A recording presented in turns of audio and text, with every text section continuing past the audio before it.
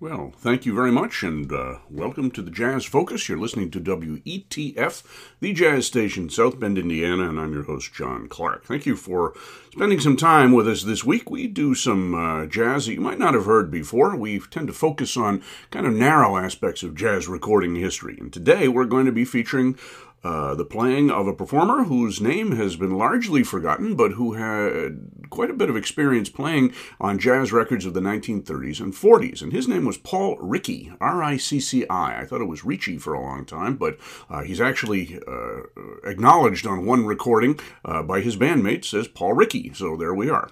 So Paul Ricci was a white performer. He was a clarinet and saxophone player.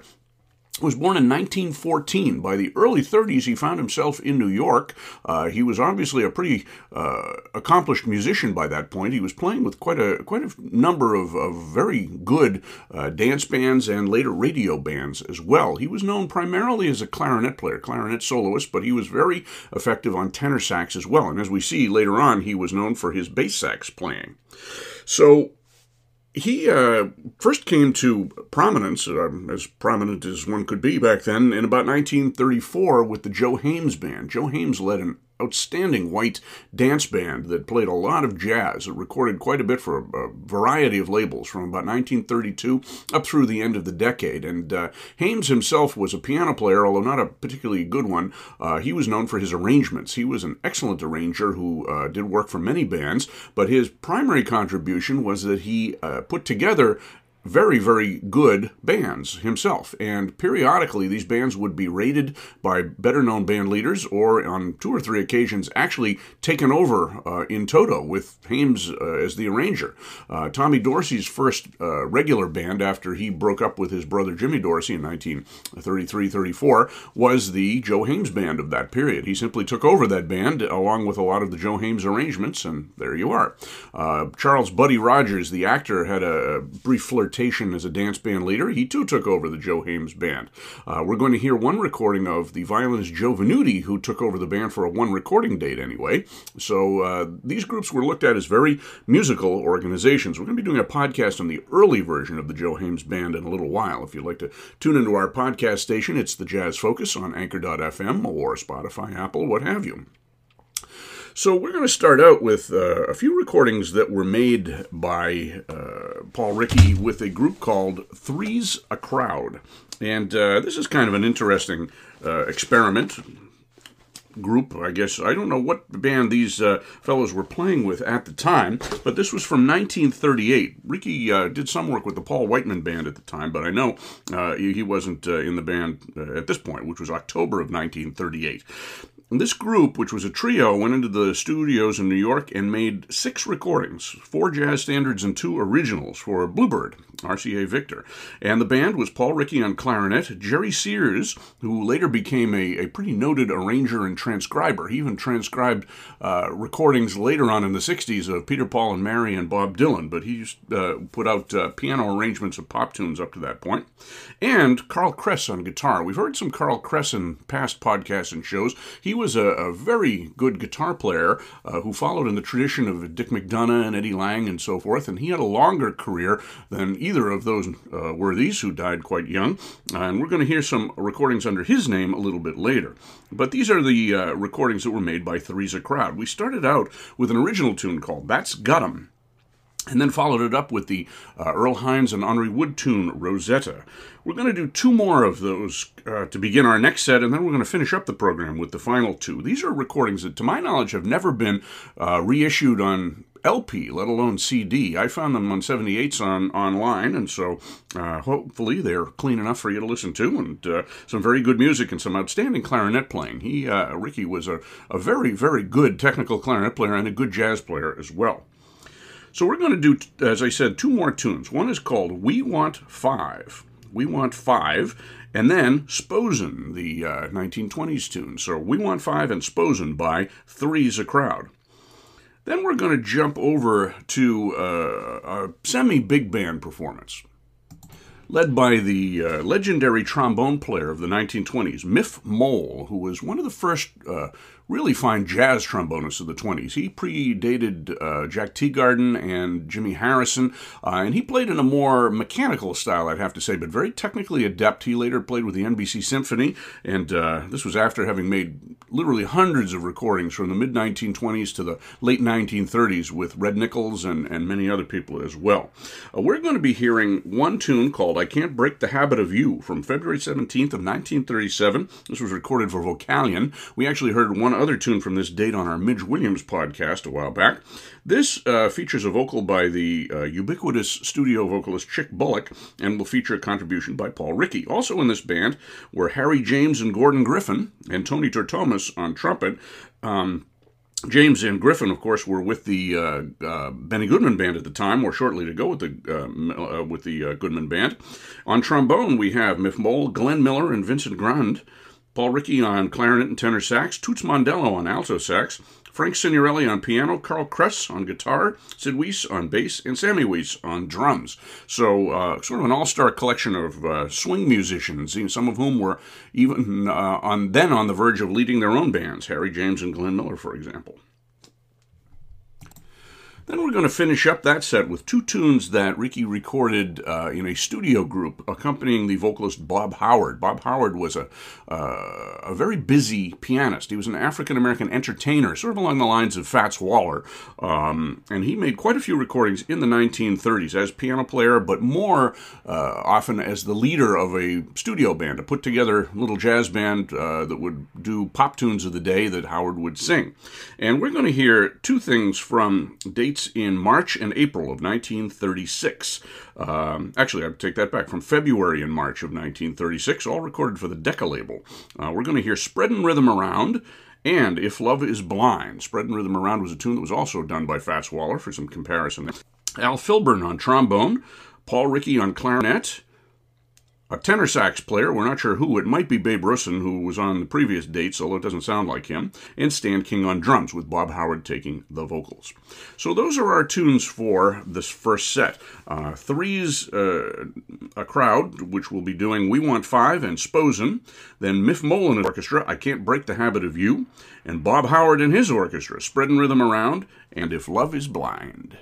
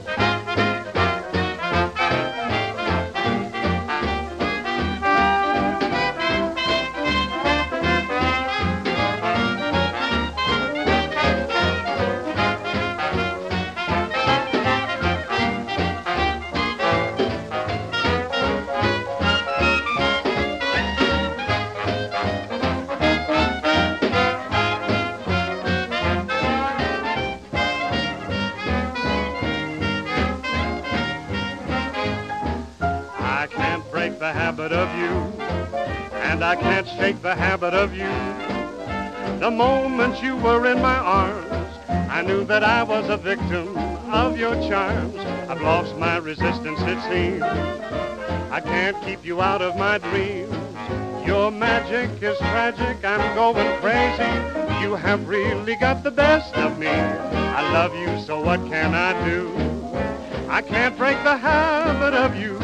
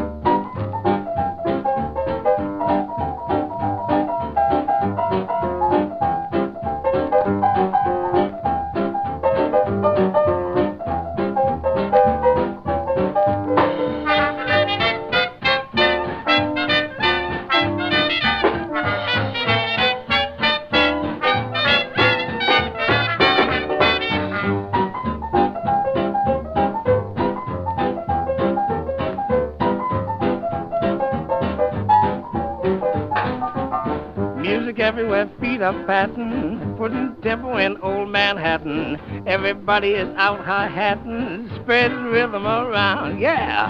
Everywhere you go, trumpets blaring, drums and saxophones ripping, tearing. Everybody you meet is raring, spreading rhythm around. Up in Harlem, in any flat, they give it that thing, which according to one and all is what they call swing, boy. Those who can't afford silks and satins, dames with gigolos who are Latin, come from Yonkers, the Bronx, and Staten, just spin rhythm around.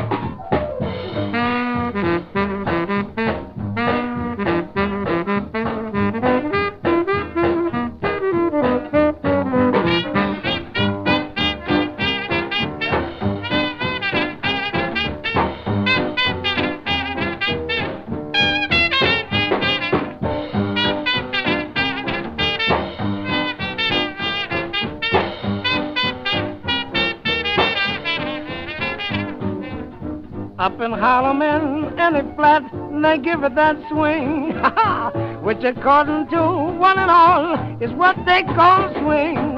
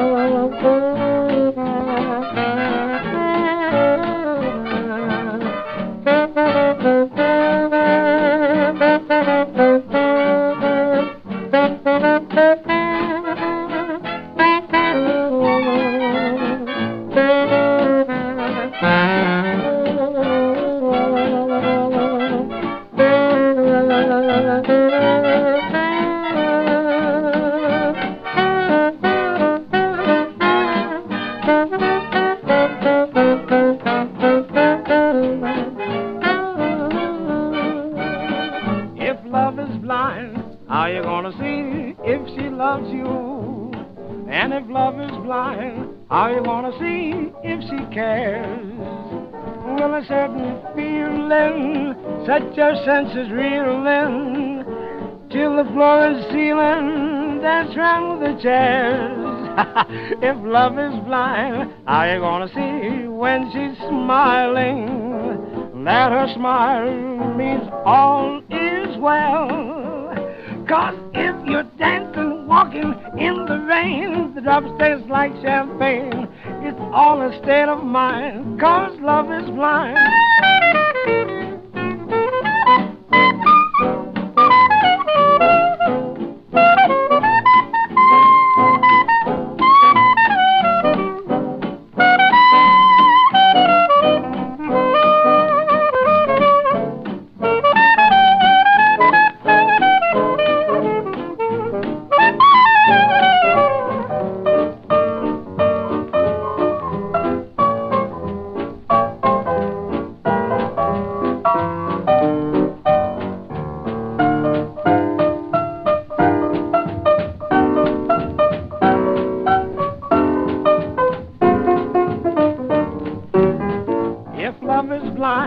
How you gonna see if she loves you? And that her smiles mean all is well. 'Cause if you're walking in the rain, if the drops taste like champagne, it's all a state of mind, baby, 'cause love is blind. Blind, I say it's blind. So there we have Bob Howard, very engaging entertainer and a pretty good piano player in his own right, although he didn't play on those sides. We ended up with If Love is Blind from March of 1936 for the Decca label. We heard a clarinet solo by Paul Rickey in there and an unknown tenor saxophone player playing a kind of a hotel band tenor introduction. You can hear some clarinet in the background, so it wasn't Rickey in that case. The previous song, however, Spreadin' Rhythm Around, I believe it was Rickey playing tenor sax, because I think you can only hear one reed player in there. You hear Al Filburn on trombone and a nice little Bunny Berrigan trumpet solo, and on both of those tracks you heard Frank Signorelli doing a piano solo. So, two Bob Howard tracks featuring Paul Rickey. Before that, we went to Miff Mole and his orchestra, and this was a kind of a studio big band put together for a date in February of 1937, and we heard I Can't Break the Habit of You with a vocal by Chick Bullock and a very good clarinet solo by Rickey. Before that, we heard those two interesting sides by Three's a Crowd, and as I said, those were sides that were done by Paul Rickey on clarinet, Carl Kress on guitar, and Jerry Sears on piano. And the first tune we heard at the outset of the program, That's Got 'Em, was actually an older tune. It was composed by the vaudeville novelty early jazz clarinet player Wilbur Sweatman, and he had recorded that 20 years before. These recordings were made in October of 1938 for the Bluebird label. But we started out that session with a Jerry Sears tune called We Want Five, and then followed that up with Sposen, both featuring really fine playing by Carl Kress on guitar and especially Paul Rickey on clarinet, who had a very nice, almost legitimate clarinet tone. He obviously had some extensive training, and later on in life he played more studio dates, radio shows, and ultimately did concert band work. He played clarinet in a clarinet choir with, I think, Vincent Abato, and he recorded on Paul Laval's albums in the 1950s, I believe. He was playing bass sax on some of the concert band recordings that he did. So very, very accomplished musician. We're going to move into the 1940s in Paul Rickey, with one exception anyway, but we're going to hear some more modern-sounding recordings. This next one is by a group that recorded for RCA Victor in 1947. It's called Brad Gowans and his New York Nine. And granted, the tune we're going to hear doesn't feature a lot of Paul Rickey. He plays bass sax on this, and he does some trades with the trumpet player, who happens to be Billy Butterfield. But this is really a feature for Brad Gowans on valve trombone. He was an interesting musician who came out of Boston, recorded quite a bit in the 1920s, not quite a bit, but a few tunes, where he was the band leader. He also played, in addition to trombone, alto sax, clarinet, and trumpet, and he was pretty accomplished on all of them, but he became known as a valve trombone player and an arranger. He played with the Eddie Condon groups in the 1930s. He was known as the chief arranger for Bud Freeman's Summa Cum Laude band, and he did lots of other sessions during that period. So this particular tune will feature, in addition to Paul Rickey on bass sax and Billy Butterfield on trumpet, Brad Gowans on trombone, Arthur Rollini on tenor sax, Joe Dixon on clarinet, Joe Bushkin on piano, Tony Colucci on guitar, Jack Lesberg on bass, and Dave Truff on drums. These were all musicians who were known as Dixieland and big band musicians of the 30s, and here getting some exercise in the 1940s. So that will be the first tune.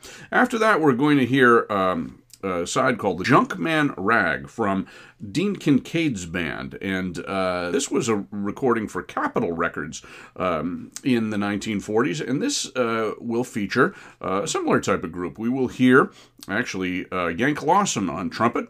We'll hear Toots Mondello on alto sax. We actually, a couple of weeks ago on this show, did a Toots Mondello program, and we heard a different tune, Scattle de Mooch, from this session. We're going to be hearing Junkman Rag, as I mentioned, but Toots is on alto, Peanuts Hucko on clarinet, Paul Rickey on tenor on this one, Dean Kincaid on baritone sax, Dave Bowman on piano, Cuddy Cutshall on trombone, Trigger Alpert on bass, and Carl Kress on guitar. And that will be the band for this one. And I didn't mention Ray Baduke on drums, so that'll be the Junkman Rag.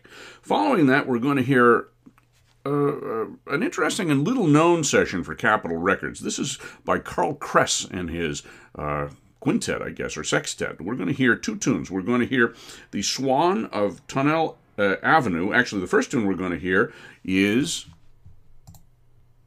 Blonde on the Loose, followed by The Swan of Tonnelle Avenue. And these were recorded in 1947 with two guitars, Carl Kress playing solo and Tony Mottola playing rhythm guitar, Paul Rickey on clarinet, Bob Haggart on bass, and Terry Snyder on drums. And these are Carl Kress compositions, so some interesting jazz here. A little bit out of the swing era, but an interesting sound, certainly. Then we're going to go back in time a little bit and hear from Joe Hames Big Band. And this will be from 1934. This was done for OK and was actually issued under Joe Venuti's name. Joe Venuti, the great violinist, and he's featured on this recording of The Goblin Market, which was a tune that was composed, I believe, and arranged by Spud Murphy. And we're going to be doing a show on Spud Murphy at some point in the future. And this has the standard Joe Hames Band, which was Pee Wee Irwin, Roy Wager, and Cliff Weston on trumpet, Ward Silloway and Joe Yule on trombone.